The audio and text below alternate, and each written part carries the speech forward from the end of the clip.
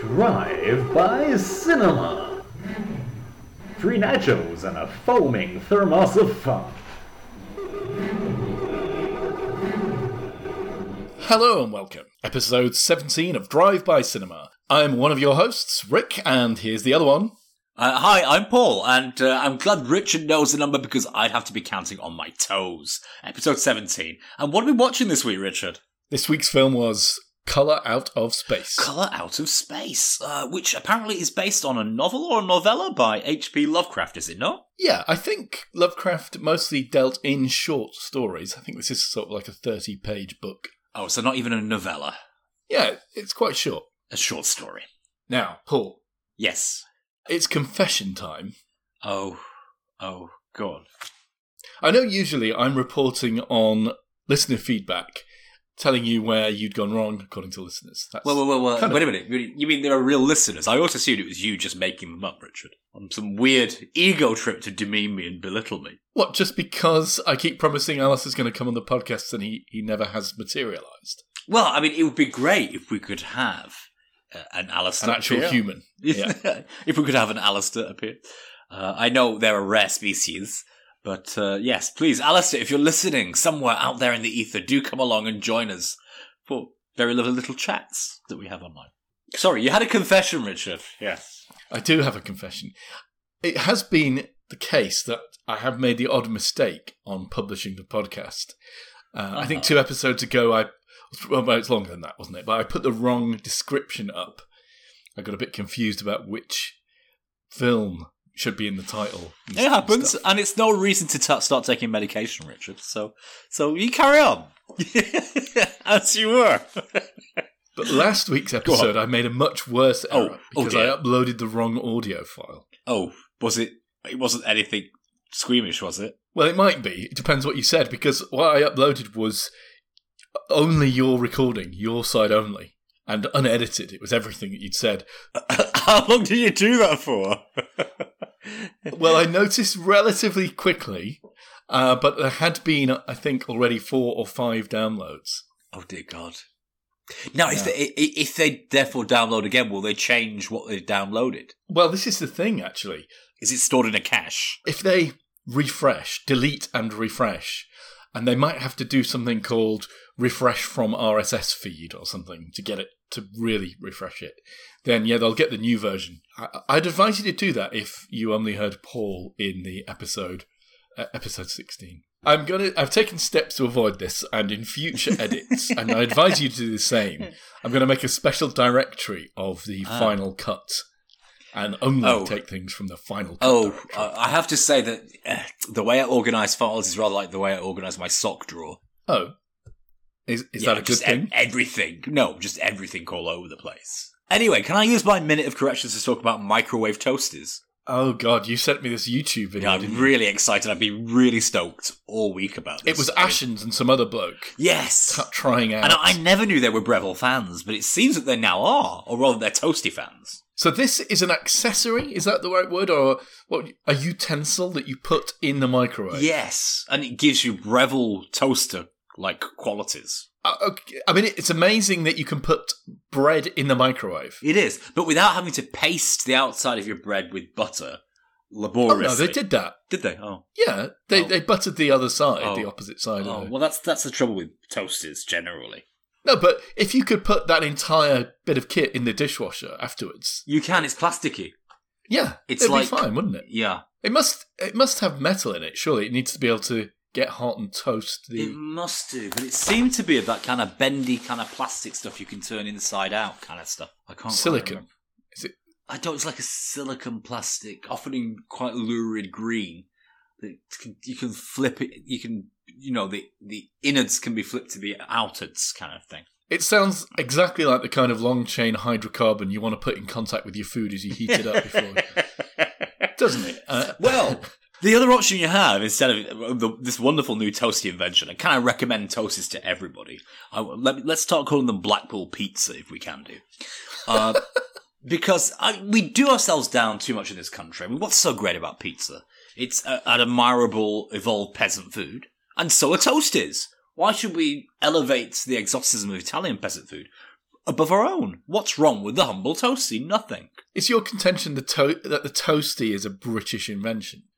An Anglo-American invention, I would say. Or it represents Anglo-American culture. Okay. But you have problems with it, and they're quite legitimate. The first is that... they're not that good. Stop right now. Are microwave pizzas that good, Richard? No, but... Are the little £1 pizzas that good that you get? But microwave pizzas are there for a reason, pizza. aren't they? Are Ginster's pizzas that good? If Ginster make pizzas? Or pasties. Well, I mean, if Ginster were to make pizzas, would they be that good? No, they wouldn't be that good, but they would be convenient. No, well, there we go. Presumably you'd be able to heat them up in a convenience store. Well, anyway, so I know you have some problems with Breville toasties. The first is that the Teflon material might just be coating the outside of your hardened tortoise shell. They taste funny. And the second being that you get a strange hard, what was the material you called it? Brevilleite material? Sort of a hard, sort of almost outer-worldly kind of hard bread material forming around the edge where the crimp Yes, that's right. occurred. Yeah, that's because you're putting the toughest, thickest bit of bread, the crust, around With the butter edge on and then compressing two rounds of it down into a much smaller volume tiny with butter. Well, that's the nature of the seal, the nature of the crimp. Yeah. Yeah, and it forms this material that science has not yet found a way of, making a dent on. Lasers bounce off it. Do you object to the Cornish pasty crimp? Because it's just there to hold it with, yeah? Well, yeah, you're not necessarily supposed to eat them, are you? And you're not necessarily supposed to to eat the Breville crimp, are you? Oh, okay. It's there to hold it while it's hot. Whilst you burn your tongue. But that's the other problem, isn't it? That's the only part of the toasting that's at temperature that can be eaten by a human being. Ah. Now, what do we call the roof of the palate where you burn yourself on cheese? The roof of your mouth, yeah. We call it the pizza ridge, don't we? So pizza has the same propensity to burn you. I mean, hot cheese is hot cheese, is it not? Yes, but a toasty has that quality. I suppose a calzone would do the same, whereby you don't realise quite how hot it is until you're bitten into it. So you're saying it's simply a food for aficionados? Look, a Breville toasty is a device which lives on the top cupboard of the kitchen cupboards, and every now and again you bring it out thinking, oh yeah, it's a long time since I've had a toasty, and you go to the effort of making one, and then you realise why it was on the top shelf of the cupboard. A bit like a KFC, I think, in that respect, in that you forget how bad it is until you have one, and then you realise you never want one again. Same with pizza, surely. No, pizza is terrible. You could eat a pizza once a week and not be concerned about it, I think. Because a good pizza is good. As it's a good Breville, you just never made one, Richard. Perhaps. In the video you sent me, they put a chicken korma in the toasty. Yes. I've been putting chili con carne in, and I really can recall. With rice? Yes. With the rice, okay. That's shocking. I mean, that's a lot of carbs. It is. Anyway, I can see you're not convinced, but I would encourage our listeners to embrace a resolute and healthy patriotism, and if they're from the UK, and go and Breville people. Yeah, it's a lockdown food. I mean, I can't deny it. And I might be tempted. Do you know where you can get those microwave toasty things from then? You mean Pop-Tarts? No, the ones that you saw in the video. Oh, the little gubbins. I don't know. Yeah. No. Because it is fascinating that you can put bread in a microwave and then come out with toast. That's interesting to me. Isn't it? I don't know how they do it. But, so your Breville is next to your Christmas food cupboard, Richard. Is that right? Yeah? I don't have a Breville, Paul. Because I'd come to if you did, would you put it next to your Christmas food cupboard? The food cupboard that you buy things early in October and November in order to eat on Christmas Day. It would be somewhere out of the way. It would not be taking up countertop space. But my question is, do you have a Christmas food cupboard, even? No, I'm not quite that organised. I did have a place where I put the kind of spirit liqueurs that you would never want to drink, which I think is the same kind of thing, isn't it? Yes, you had that kind of place. Well, I have that kind of place, and it being lockdown, this is lockdown behaviour, I think, is because normally I don't touch it. I just keep the stuff in there. I don't particularly want to eat mince pies, for example. I don't particularly want to eat Christmas pudding. Oh, I love mince pies. I don't like Christmas pudding. I know, but I wouldn't want to eat them before Christmas. However, this year, I've been performing what I call my early raid count. That is when I preempty my kitchen, my Christmas food cupboard in my kitchen to eat before Christmas. And the count is now at 29. I've eaten 29 items out of that. Yeah. A slice of Christmas cake is counts as an item. Right. Okay. So I think this is lockdown, isn't it? Lockdown has gone on for far too long now. It's ridiculous. I can't even not touch the Christmas cake food. The Christmas food, sorry. And you know what else has gone on long enough? This introduction. So, yes! Cue the music.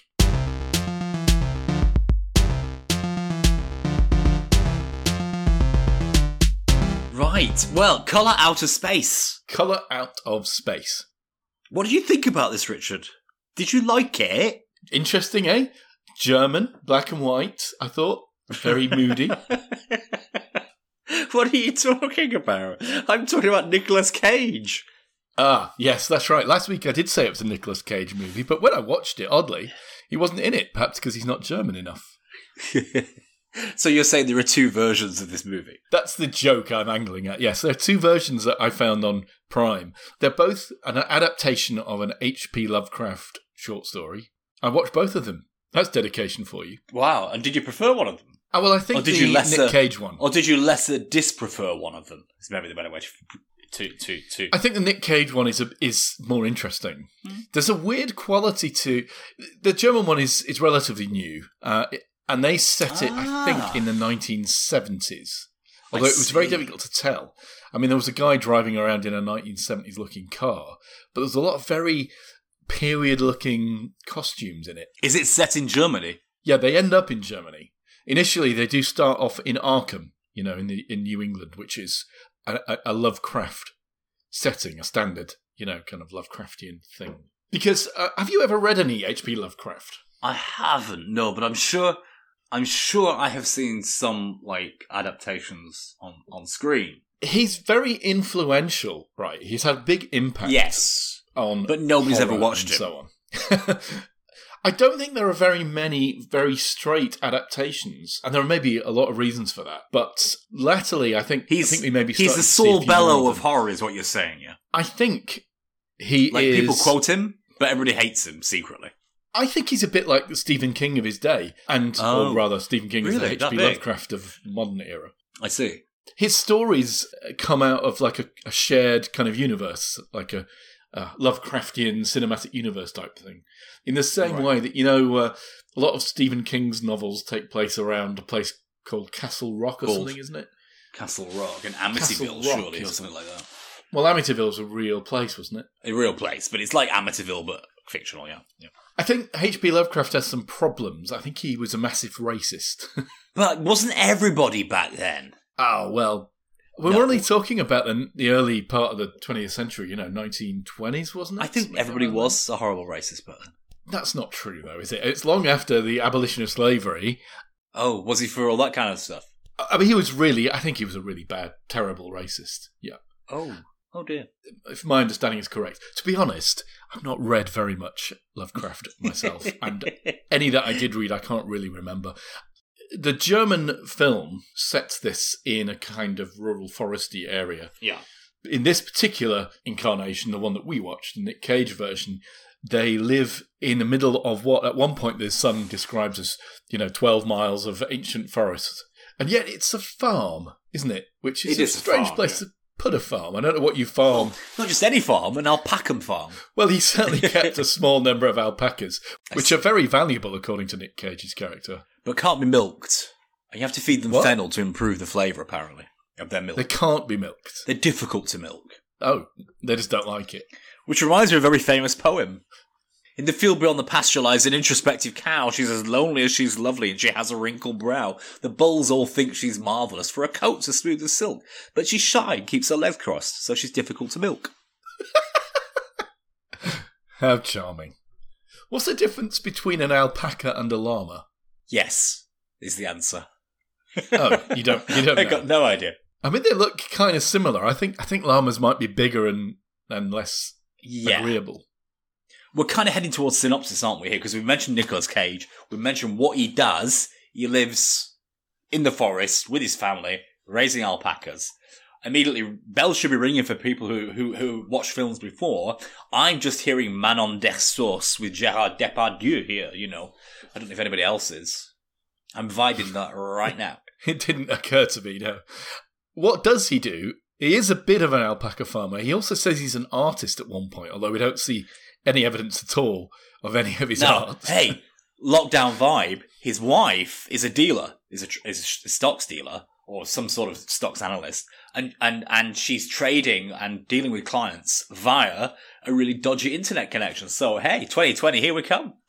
She's ahead of the game there, isn't she? Although it's a strange choice to make, isn't it, to decide to base your career on your internet connectivity and then go and live in the arse end of nowhere. Forest. Yeah. Where there is no internet connectivity. God. She says to her husband, my God, you've got to sort this internet out. It's like, well, what did you move there for? You stupid people. Rich, I have a question to ask you. Oh. I have a question to ask you. Do you think this is horror or is it comedy horror? Is it trying to become a comic? I'll tell you what it isn't. What it isn't is science fiction. Yeah, we build this as science fiction and it's not science fiction, is it now? Well, I just thought Colour Outer Space. I mean, it had space in the name. It's got all of the hallmarks of a science fiction film. Yeah. But yeah, it's pure horror. And obviously, it being a Lovecraft tale should have told us that. And it's not that he doesn't ever have aliens, I suppose. But what typifies Lovecraft horror is his obsession with the elder gods, the creatures from the deep. Cthulhu is the sort of elder god, the sort of head of the pantheon, who is sort of undescribably, unknowingly kind of, you know, you can't picture it. It's too horrific but he's just a big octopus, I guess, in another more real sense. But these are creatures in the deep who have had some kind of influence, eldritch influence over humankind. His stories are all about encountering that or finding artifacts or meeting people. Wow. I didn't know that. The opening scene is Lavinia, the daughter of that family, performing some kind of witchcraft, which is very... Now, is it Alexandrian or Wiccan witchcraft? Is it Alexandrine? That's what Ward says, isn't Wiccan. it? Now, Ward, let's introduce Ward, because we're heading towards synopsis here, is the hydrologist. He's gone to inspect the reservoir, or what is to become a reservoir. They're going to flood some land or something like that, yeah? Yeah, and the German version had a similar story about a valley being flooded. So this must presumably be in the original story, which I'm now thinking I should have read. And maybe I will. But yeah, I guess that was part of the original story. It's quite an interesting idea. The coda to this movie, spoiler alert, is, you know, after they have flooded the valley and apparently, you know, whatever incidents happened during the film have been submerged, it's a nice way of ending the film, I thought. Yeah. Yeah, so Ward is a hydrologist. Lavinia is the lead, essentially, in the movie. She's the daughter of Nicolas Cage's character, and she's well into witchcraft. Now, you say at the end they flood this. They flood this where the atrocity happens with the new reservoir, which is to say, I mean, this family kind of end up dead. Spoiler alert, don't they? Did they drink the Kool-Aid? No. Did they drink the water? Yes, they did. But for me, it was comic. This movie became very comic about halfway through. It stopped being scary and became comic. Horror has that quality, though, right? A lot of horror is very close to being sort of funny, is it not? Yeah, I guess so. I mean, let's think of examples. I mean, like Friday the 13th with the guy in the mask. Yes. And Halloween, a similar thing going on there. I see. Yeah. There's something kind of funny, but the way it's played and the music and the mood, you know, makes it sinister as opposed to funny in that context, doesn't it? Yes, it does indeed. It's perhaps not surprising that it has some comedic qualities. If you're going to judge a horror, I suppose you're trying to judge it on the basis of whether it made you scared or not. Scared or not, yeah. That's a high bar, though. I don't really... it's a long time since I've found quite a lot of horror truly scary. I don't know. What about you? Yeah. I don't know. I mean, discounting jump scares. I don't know, because I have a friend and her daughter, her son has just watched. Well, all her 3 children have just watched Harry Potter, the first film. Right. And the 2 younger ones are 6 and don't find it scary at all. But the older one, he's 9, and he was absolute absolutely terrified by it because he's got to the age where he's aware of things, and he's aware of how scary it is. He knows what consequence is at that age, and he's absolutely That's interesting. terrified Harry by it. Potter. Yeah, Wow. you shouldn't let your kids watch it if they're only 9, by the way, because it is quite scary. But it's not scary for us at all, is it, Harry Potter? But can films be scary? They definitely can be scary, yes, if it's done well. I think we've come to we've done a synopsis by default there, haven't we? We've got Nicolas Cage, his wife, and the family, 3 children, one of whom is into witchcraft, the daughter. Hydrologist has come along to sort something out with the reservoir. And is there a moral to this movie, Richard? Is it be hippie and get some really bad cosmic karma? They're wind charms and dreamcatcher people, aren't they, basically? So Ezra is a squatter, and basically he's relocated from Slab City in California, obviously, these unincorporated kind of hippie camps. I mean, he's living like that in the same sort of way. There's just a general hippie flounciness to everything they do. So is this a cautionary tale, a cautionary fairy tale that says, be hippie-ish and get punished? Is it asking us not to step out of the quotidian, the everyday conformity that's expected of us? Is it a cautionary tale of that nature, do you think? Maybe. Yeah. I mean, I wasn't expecting to have to grapple with the moral themes of the movie. I assume. I mean, I don't know, but I assume that Lovecraft is just trying to make things seem a bit creepy and give you a bit scary. I see. Yeah. But maybe you're right. Maybe he was taking issue with the idea of farming alpacas in the middle of a forest, which does seem like a stupid idea. It is a stupid idea. And a hippie idea. Let's not discount the fact that it is hippie-ish. And look, I mean, I have 2 favourite Hollywood games. The first one is the Kevin Bacon game By Default. Right. And which people have played to death now, haven't they? And my second game is whenever Nicolas Cage is in a movie, is the idiosyncratic method acting count.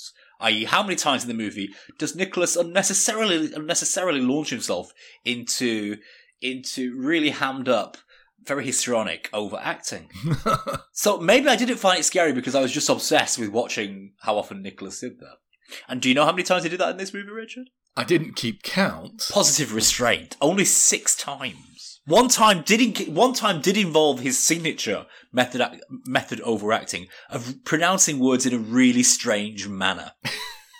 What word did he mispronounce? It was the one where he was telling his daughters, "Don't bother walking away, I will walk away." And he pronounced walk away as walk away. Yeah. So well done, Nicholas. So what exactly happens in this film? We need to get to the point here, don't we? Okay, the plot. Well, I don't know. A meteorite falls in their yard.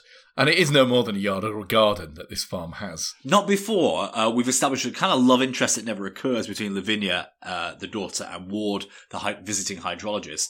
And she rides off on horseback to her next destination, which presumably is a Timotei advert. Using a horse to get around is a lot of effort. Yeah, I mean, imagine popping out down to the shops on a horse. It would be a pain in the ass.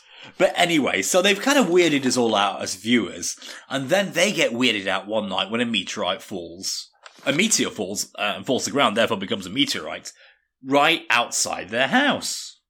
It scares the youngest son, Jack, to death, to the extent that he becomes unresponsive and catatonic. You know, it's a common theme in Lovecraftian horror that the things that people are experiencing is going to drive them mad. You're losing your sanity. That's one of the things that always seems to happen in Lovecraft-related stories. But he doesn't really explore the idea of whether what they're seeing is true or not. I mean, it's obvious that it's all happening, but that it's not their madness that's driving these visions.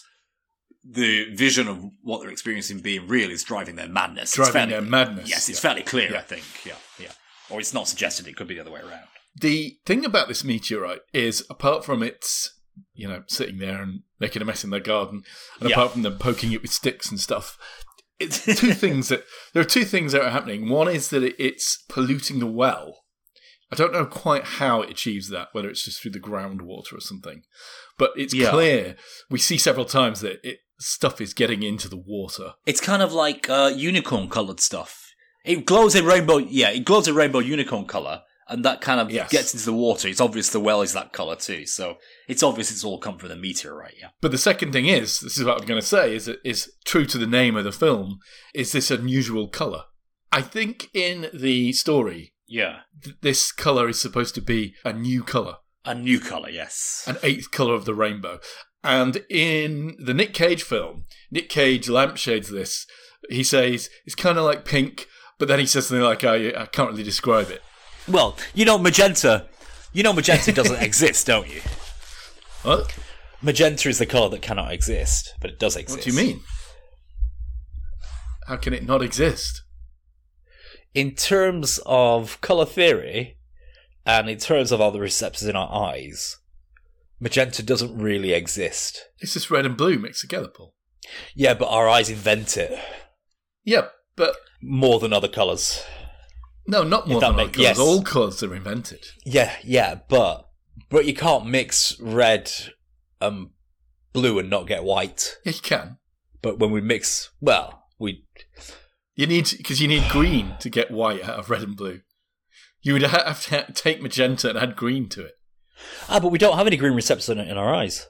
Yes, you do. We've got red. Oh my god!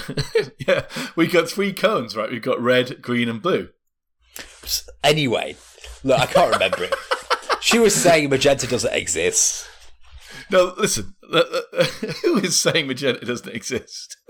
I don't know. I think what she's trying to say is it's not. Who? It's not 2 consecutive colours kind of thing. So, like in any normal, I don't know what she's trying to say, but magenta doesn't exist. When you say she, who are you talking about? Somebody on YouTube. Look, I don't know. I'll have to research this and get back to it because this looks like an error I've made, doesn't it? So It's a future error that you've made. Yes, I will colour theory is really interesting. It's a current, I think I it's do a know current you. error. I do know you. I will either clarify or apologise next week. I do know what you're getting at. I might be able to help you out, actually. Yes, We'll come to that. I'm vague about it, but I understand why she's saying, but I can't remember the reasons. The thing about colours is that they are subjective, sort of arbitrary in a way. A colour represents a frequency of light on the part of the electromagnetic spectrum that we can see, running from the red up until the violet, just below ultraviolet. And that continuous range of colour is divided up rather arbitrarily. Slow down. Violet is not violet. Violet is blue. Yes. Well, that's... So this is the point. All purple is actually magenta in reality. It's dark magenta, you see. Yes. So do you see what she's saying? The idea that we have this continuous spectrum to purple is not true. Actually, purple is a colour that doesn't exist as a spectrum frequency. I think that's what she's trying to say. Yeah, let's come back to that. It's interesting, though, and it's true. There is no purple in the rainbow. It's just a very dark blue. Yeah, okay. The point is that indigo. When they named the colours of the rainbow, and I'm not sure who was responsible for that. Yeah. When they named them, there was some kind of numerology going on about 7 being, some kind of holy number. So they chose to divide the colours that they see up into 7. But practically speaking, very few people can see the difference between blue, indigo, and violet.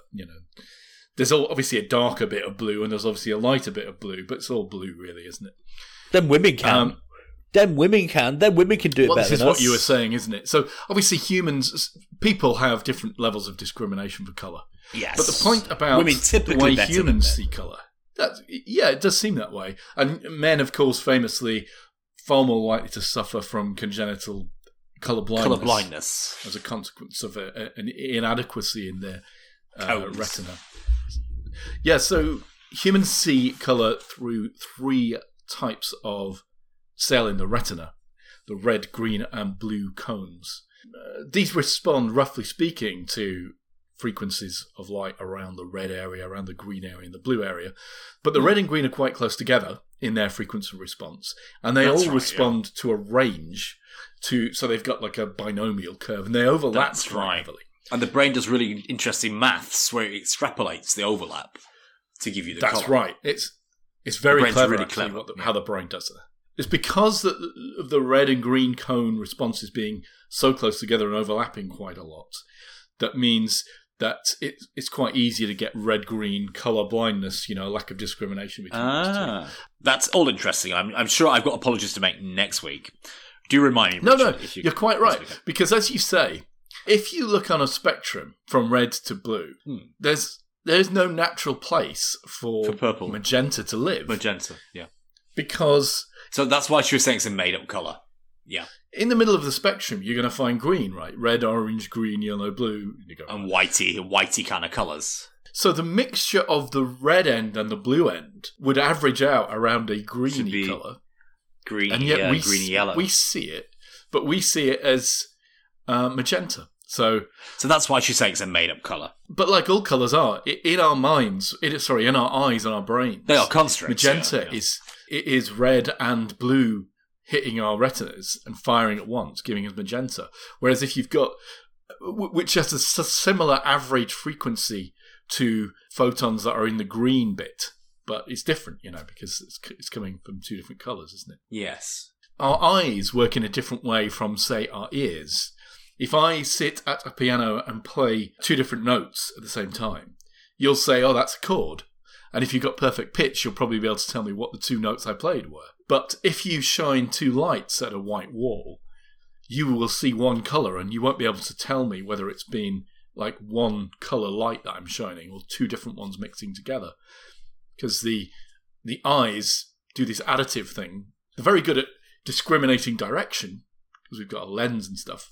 But unlike your ears, you can't tell what the formant frequencies are. You just see a kind of a synthesis of them too, like an integration of them too.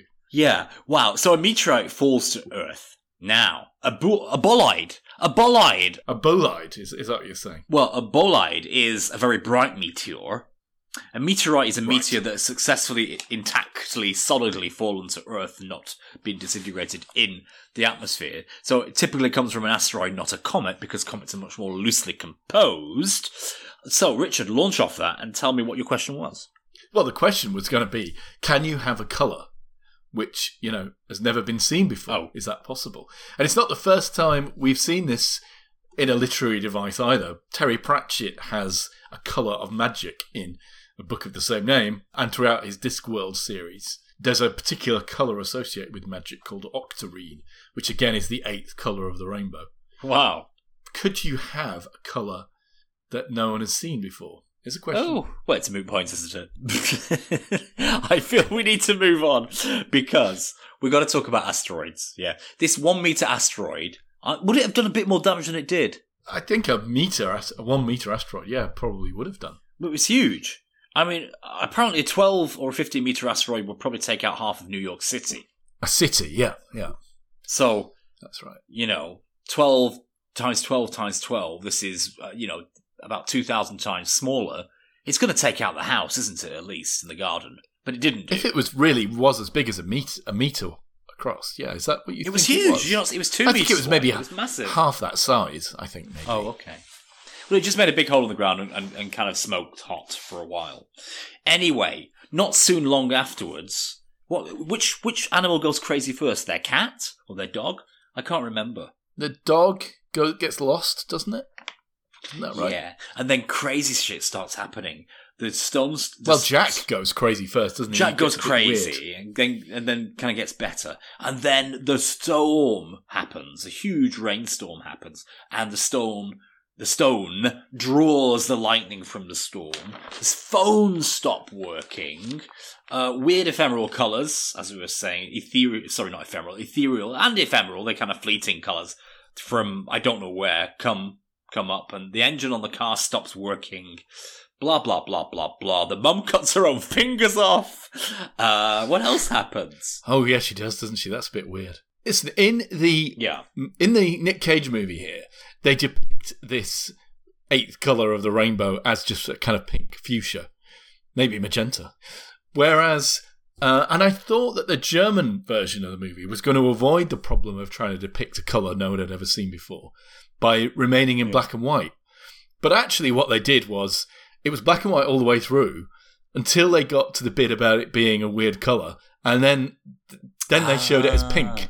The only thing on screen as colours But it was pink. They do the clever thing of representing 3D in 2D kind of thing. Like, here's Yes, a 3D, in a here's a way. 3D graph, but it's actually 4D because we've coloured bits of it, kind of thing. Yes, clever. That's Yeah. a clever way to do it. So let me tell some other weird things that happen. There's a Billy Gruff moment where they don't go over a bridge, but they do or don't go down a well.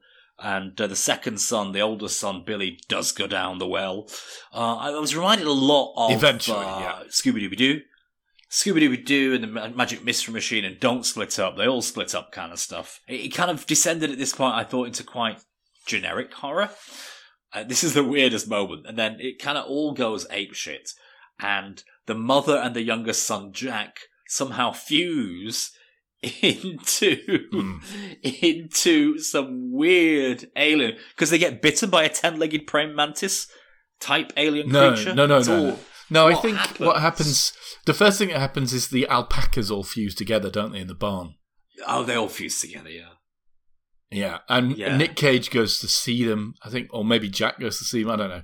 But then the mother runs to Jack and sort of grabs him to protect him, and they both get zapped by lightning from the barn, I think. That fuses them together. And seeing all of these things clearly sends Nick Cage crazy. Meanwhile, Lavinia has also gone crazy. She started harming herself, doing scarification. Hasn't she? She's cutting patterns in her skin. But not cutting her fingers off. What, pentagrams? For a lot of this movie, Ward is the first character you hear from. He sort of narrates the opening with a bit of prose from Lovecraft, as far as I can tell. Quite flowery stuff about the ancient forest and stuff, doesn't he? You see him go and see the family at the start, but you don't see much of Ward during most of the film. We're just with the family. And he pops in occasionally, doesn't he, to poke the meteorite. I think he might be there. He might be in the later at the rafters masturbating over Lavinia. That's what I thought, anyway. So for the most of the film, the only character you've got, I think, to identify with is probably Lavinia. Because she seems like the most there, doesn't she? I mean, you think she's going to survive, don't you? You get that impression, yeah. Benny, her brother, is a stoner. He's not often on screen. Jack is a little young. Nick Cage, obviously, is going to go mad. And poor Jolie Richardson is lost in her work and her internet problems. And chopping her fingers off. I think Nicholas was to be stumped at this one. He goes into the script meeting. He says, I think we need to really make this big. And, and like, no, Jack, you don't need to, Nicholas. You're just going to go crazy like you always do in movies. He's like, wow, the perfect script for me. Exactly. Anyway, this is the perfect script for Nick Cage. Like, he must have been disappointed and surprised at the same time, I think. It's like... But anyway, the hippie squatter Ezra, I have an alternative hypothesis. He just put lots of acid in the water. You know what I mean? Could this be the reason they're seeing aliens? Well, but why are we seeing Is that why aliens? it's all That's happening? the question. Because Ward, the hydrologist, eventually, he tests the well water, doesn't he? He tests the well water, he finds there's something in it. He puts a bit of litmus paper in it, it goes like red. So maybe it is acid, yeah. And then he runs to Ezra and to the family and tells them to stop drinking the well water. But it's all a bit late by then, really. But it's already too late for Ezra. Ezra has already been mummified and being occupied by the aliens whilst recording what he thinks about them. He says, I can hear them under the floorboards. But that's on his old cassette tapes. His old, I don't know what you call them. So reel-to-reel tape, isn't it? Yeah.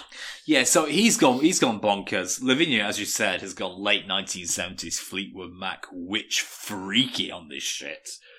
She's just freaking out. The alpacas, before they fuse, are making sex noises. Are they? Yeah, in the barn, but it turns out they're just being harassed by an invisible alien presence. And yeah, it's all freaky. So you would go bonkers, wouldn't you? Well, that's it. That's it. And then Mum and Jack get fused, and they become the beast, literally with two backs. Is this a euphemism for sex abuse between mum and child? I don't know. Oh, that's a deep reading. I mean, it's certainly an effective bit of horror. Do you know? It reminded me a bit about the Thing, John Carpenter's The Thing. Actually, I've not seen the new remake, but did you not get the same thing? With the alien. I have one note. 1 hour and 2, I'm writing slow-paced brewing tension, but it brews a very weak tea. And then I just stopped writing that because it just explodes 1 hour in. into all kinds of really quite graphic horror. I have to say, I like the special effects on this one. But I don't know if it's a thing or not. But it's physically horrific. It's graphically horrific, this movie. But it doesn't suggest that. It just explodes into horror about an hour in. It's really slow before that. I suppose you've got to do that in this kind of a horror, haven't you? I think you're right. It becomes like a more traditional, gory horror toward the end. Yeah. But they really do preserve the Lovecraft thing of it being a psychological torment. You know, you believe, as you say, you have to believe that they would go mad seeing the things that they saw. And God love him, you know, Nick Cage does his usual go crazy really well, I thought. Well, I can see why he did go crazy in this movie, because he's got to feed his wife and son who are fused with whatever. Potentially. The other members of his family. The other members of his family. And so he sends his daughter up to feed this horrific monster that's living in the attic. Yeah, I mean, you can understand why the poor bloke has gone nuts. The other thing is he's seen a very substantial reduction in the value of his alpacas. Why are alpacas so valuable then if they're difficult to milk? Is it for their pelt or their wool or whatever? Because you make those...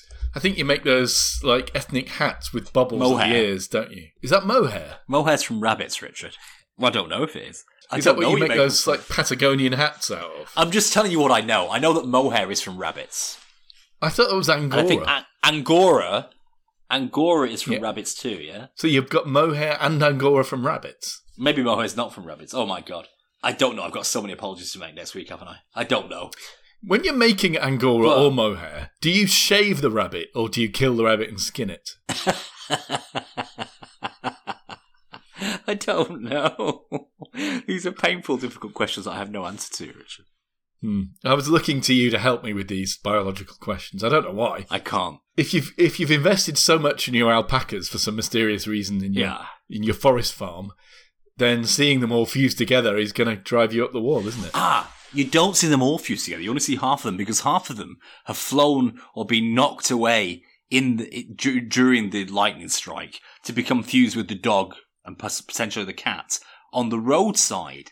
Because later on in the movie, when Ward comes to help us all, it's only by dint of discovering a second fused mass of alpaca, dog and cat in the middle of the road that they know that something's wrong. Yeah. They get the hint of something awry. So the lightning strike kind of splits them and sends half of them flying 100 yards onto the roadside. Incredibly.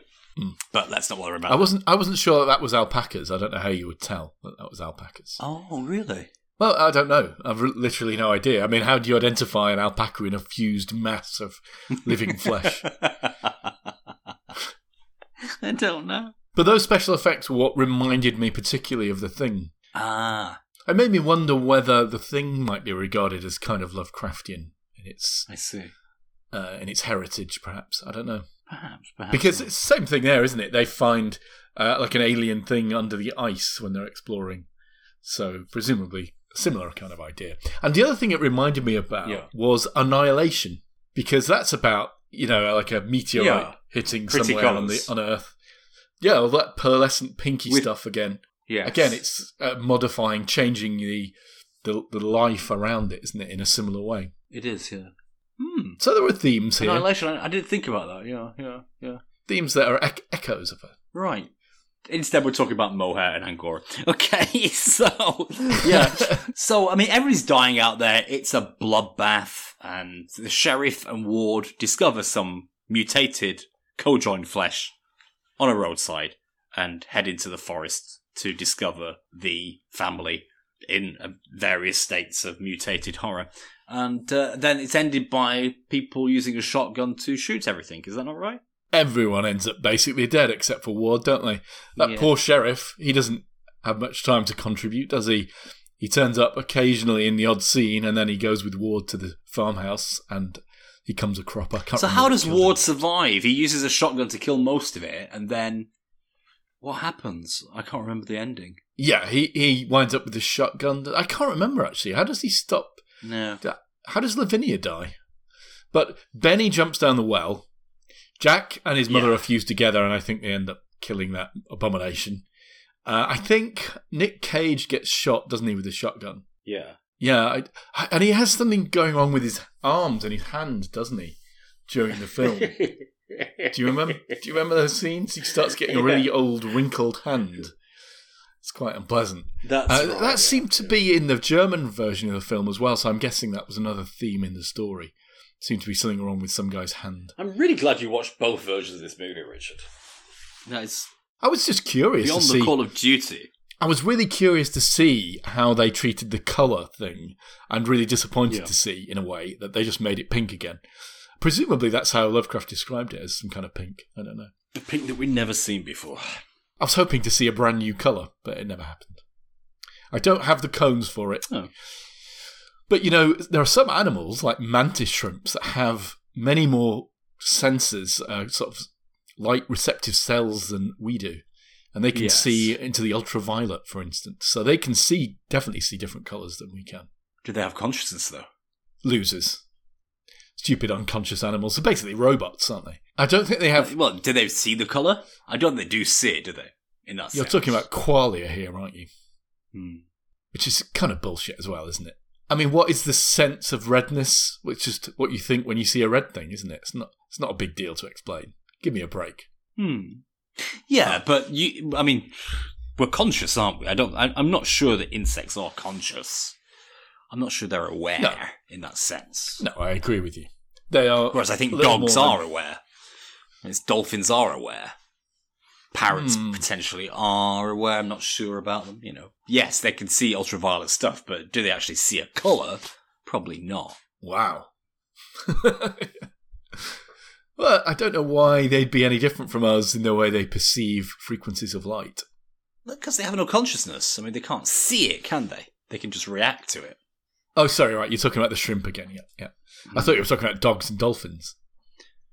Oh, no, dogs can't see any colours, basically. They've got terrible colour spectrum. Dolphins can see with sonar, can't they? When they make those clicks, and it's like ultrasound. They do. And they can penetrate the sea floor and the bodies of fish and stuff. That's right. So, I think it's time to do the scores, Paul, don't you? Unless you've got another observation to make. No, I've got nothing more to say about this movie. Look, I mean, I enjoyed this movie a lot. I did enjoy it too. I didn't like the fact it was so slow-paced at the beginning, but I understand why it did that, because it did effectively build tension, because it didn't stay at that pace. It exploded into a freakish grotesquerie, like a Hammerville horror house of freakery, something that would be only expected in sort of the worst corners of Madame Tussauds. It was just horrific at the end. And I like that. I just like the fact it was quite old-fashioned. Yes. Well, yeah, it's a Lovecraft story, yeah. And it was scary at times. A little bit scary at times.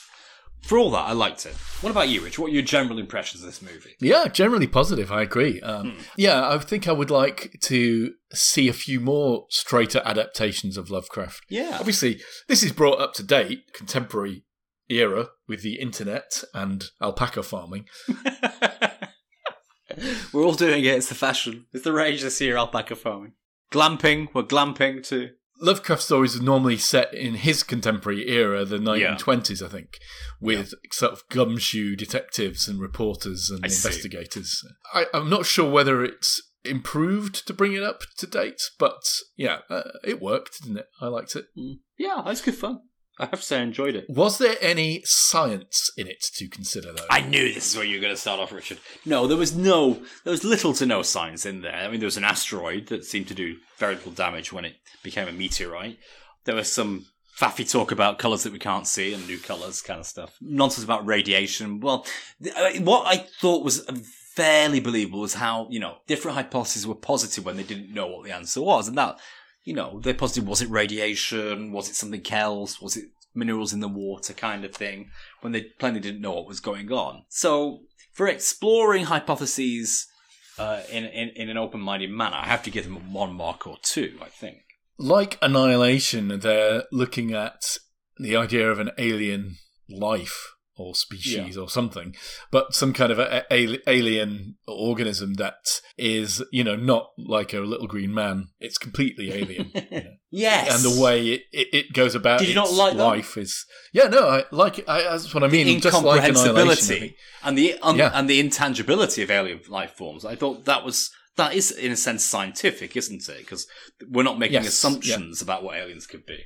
Yeah, it's trying to challenge your ideas of what these aliens could be, or what alien life might look like, which in this case is pretty horrific. Well, those little flying things, I suppose, are all right. But down mark for the fact that shotguns can kill, can kill and can stop all kinds of supernatural powers. That was naff. Downmarked, also, I thought, because when they tried to start the car that wasn't working, the Volvo, first of all, it's a Volvo, sure it's going to work. Secondly, he said that the battery was dead, but the aerial was rising up when he turned the ignition. How did that happen? Spotted. Wow. Yeah. But I think upmark for the accurate observation that alpacas don't produce as much milk as cows. I didn't notice that observation. Yeah. And we'll tell you next week about mohair and angora, if we can. When Shirley Richardson was chopping those carrots and ended up chopping her fingers off. Yeah, she chopped the whole bone off. But she was using good knife technique. She was using like the claw grip, wasn't she? I thought it was surprising that she managed to do that. Yes. So that was a down mark, all in all, for science, yes, I think that seemed unrealistic. So for science, all in all, I'm going to give it 4. I'm going to give it 4 too. Below average. How about the acting? I am an inveterate fan of Nicolas Cage. And I do love the fact he overacts in the weirdest way. And he did all his trademark mispronunciation of things in order to convey something that nobody else knows about or could possibly understand. So, a good outing for Nicholas. I thought the movie suited him. Everybody else was pretty good. I thought Ward, the character, was a little bit flat. You know, bit too much of the plain boy next door. Maybe because there wasn't a romantic avenue to get to know him. I like the old hippie. I thought it was well acted. The mother did a kind of, is she going to be a Glenn Close kind of crazy woman or not? And never did it. 7. She was very angry about her internet, wasn't she? She was really angry, yeah. Maybe because she'd been acting with Nicholas a little too long. But yeah, 7 out of 10 for the acting. Okay, yeah, nice. I mean, I'll give it a 7 as well. That seems very why fair. not? As we have said, this is a perfect role for Nicolas Cage. Yeah. I mean, I love Nicholas. But he can be a bit much. He does a lot of work, doesn't he? He will take almost any job. You know, if you want your uncle to dress in kind of leopard print lame spandex and shoot shotguns in the ceiling kind of thing, if that's the kind of uncle you like, then Nicholas, not Bob, is your uncle, you know, and it fits him. He's your man. Think of all the great movies that he's been in, where he's been that out of control, oversized character. He's that again, and it's perfectly suited to the movie and the role. Right, special effects, Richard, what do you think about that? Pretty good here, actually. I'm going to have to go full 10. Wow. Yes. Wow. I wouldn't go that far. Oh, no, 10. 10. I'll give it a strong 8, but... Wow. Well, I have to go 10. If only for the unicorn-coloured, carnivore, mutated, fused alpacas. I mean, if Jeff Minter didn't write computer games and wrote and directed movies, that would be Jeff Minter's vision. It was just for me at the moment. The SFX were complete at that moment, but just really good. You're committing Nothing the same sin much. here. What? Jeff Minter was Llamasoft, not Alpacasoft. Oh, darn! Exactly. Well, I'm sure he wouldn't quibble about that. Well, I ask again, what's the difference between a llama and an alpaca? You don't know. I don't know. Well, I don't know. We're going to find out next week, aren't we? When I apologise for all my misstatements about mohair. But what I would say is the SFX were proportionate. It was over the top, but it was never over the top all the way through. It was over the top in the right places, and it wasn't so much of too little or too much of a good thing. There was just the right amount of special effects in the movie for what the movie needed, and that's why I get it a 10. So, script and storyline and stuff. Yeah. Where do we normally put action? Oh, with special effects, don't we? With special effects, yeah. Okay, so, I liked it. Old-fashioned script, old-fashioned story. I'm going to give it a roundly well-performing 7. It's a classic author, right? Lovecraft. Yeah. He has endured for good reason, I think. As I say, I think he's a racist. Has contributed. Yes, I think he was a proper racist. But all that aside, I mean, they're trying to rehabilitate him, aren't they? I imagine that Ward wouldn't have been non-white in Lovecraft's original conception. Okay, I see. And, give him his due. He's written a reasonably interesting story here, so I'll give it 7. Yeah, okay. And overall then, Paul? Overall for me, I really enjoyed this. It's a recommend. It was a bit slow going. It was a bit slow going to begin with. If I could ignore that, I'd give it a 9, but I can't ignore that. I did have to struggle to get halfway through the movie. I put it down twice before I could pick it up again. And for that reason, it only gets an 8. I will give it a 7. Okay. Why am I marking it lower than you? Let me think. I mean, I think it is... Am I usually a swinging marker? Sometimes, yeah. But okay. My misgiving about it is simply that it's a straight horror, right? Maybe that's a bit old-fashioned these days. You don't get so many of them, do you? Feels like. Do you know the clicking kind of growling noises the aliens made in Alien? It does that. Yeah. And then when they're about to kill Mum, and Lavinia shouts, "Mum," which is rather generous because she mutated into something that was not human. Yeah.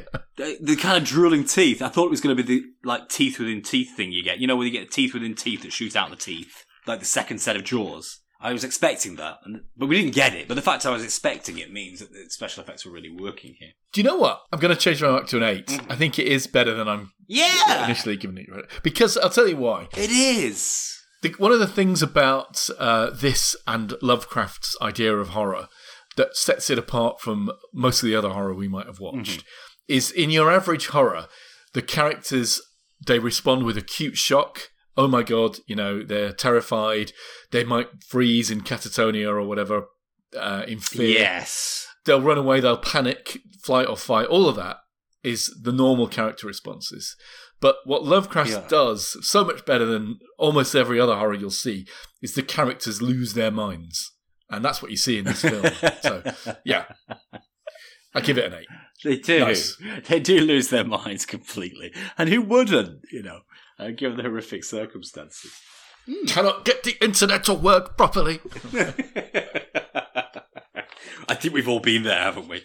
Aside from apologies that need to come about mohair and angora and potentially alpacas and llamas next week, I think that's pretty much it, isn't it? Now, Paul, it falls to you then to provide me with your choice, or choices, for next week's movie. Now, are you excited to choose? I'm always excited to choose, you know that. Okay. Because it makes me feel like I've got agency in life. Look, let's think about this. I've got 3 to suggest to you. I don't know how you feel about that. That's one more than I would need for a choice, isn't it? Okay. Well, what's your first one then? Okay. I'm sorry, I'm just trying to scroll up to my suggestions. Here we go. Okay, the first one is Cabin in the Woods from 2014. And it's a UK production, so. Continuing the horror theme, or is it? Yes. Is it maybe a science fiction in disguise? Well, number 2 definitely is a science fiction. That is Prospect from 2019. Oh. Now, that's an interesting movie because I think it might be a development from a shorter version on YouTube. Similar vein, maybe, to Beyond. Yeah. Number 3 definitely is science fiction of a certain kind. That is Infinity Chamber from 2017. Can I just say that these expressly have not been presented to you on account of being free on Amazon Prime? My choice is going to be because I happen to know... I'm on tenterhooks. I happen to know that Infinity Chamber description makes it sound a bit like the opposite of the AI in a box problem that we have discussed before. So I'm going to go for Infinity a box Chamber. Not in AI. Well, is it opposite in every level? On every level. I think in Infinity Chamber we're talking about a person trapped in a box by an AI, aren't we? Isn't that the description? We had a similar one, didn't we? With the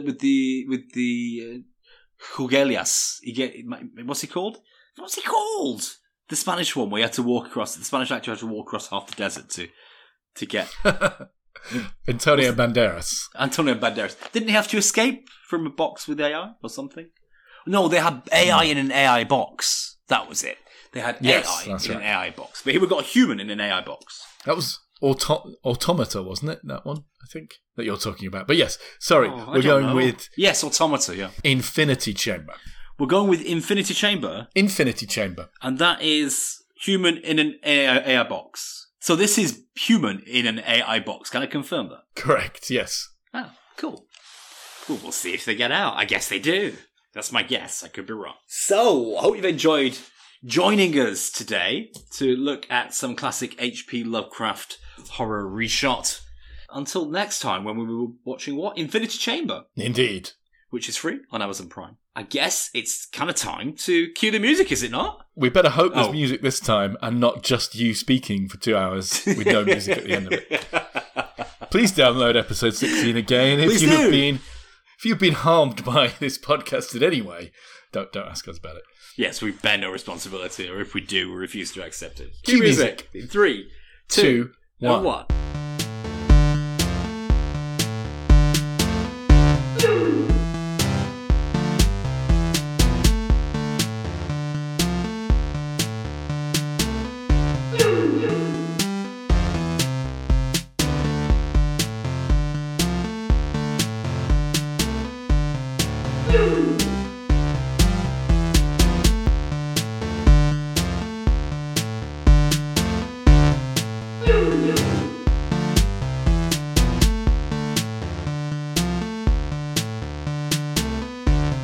You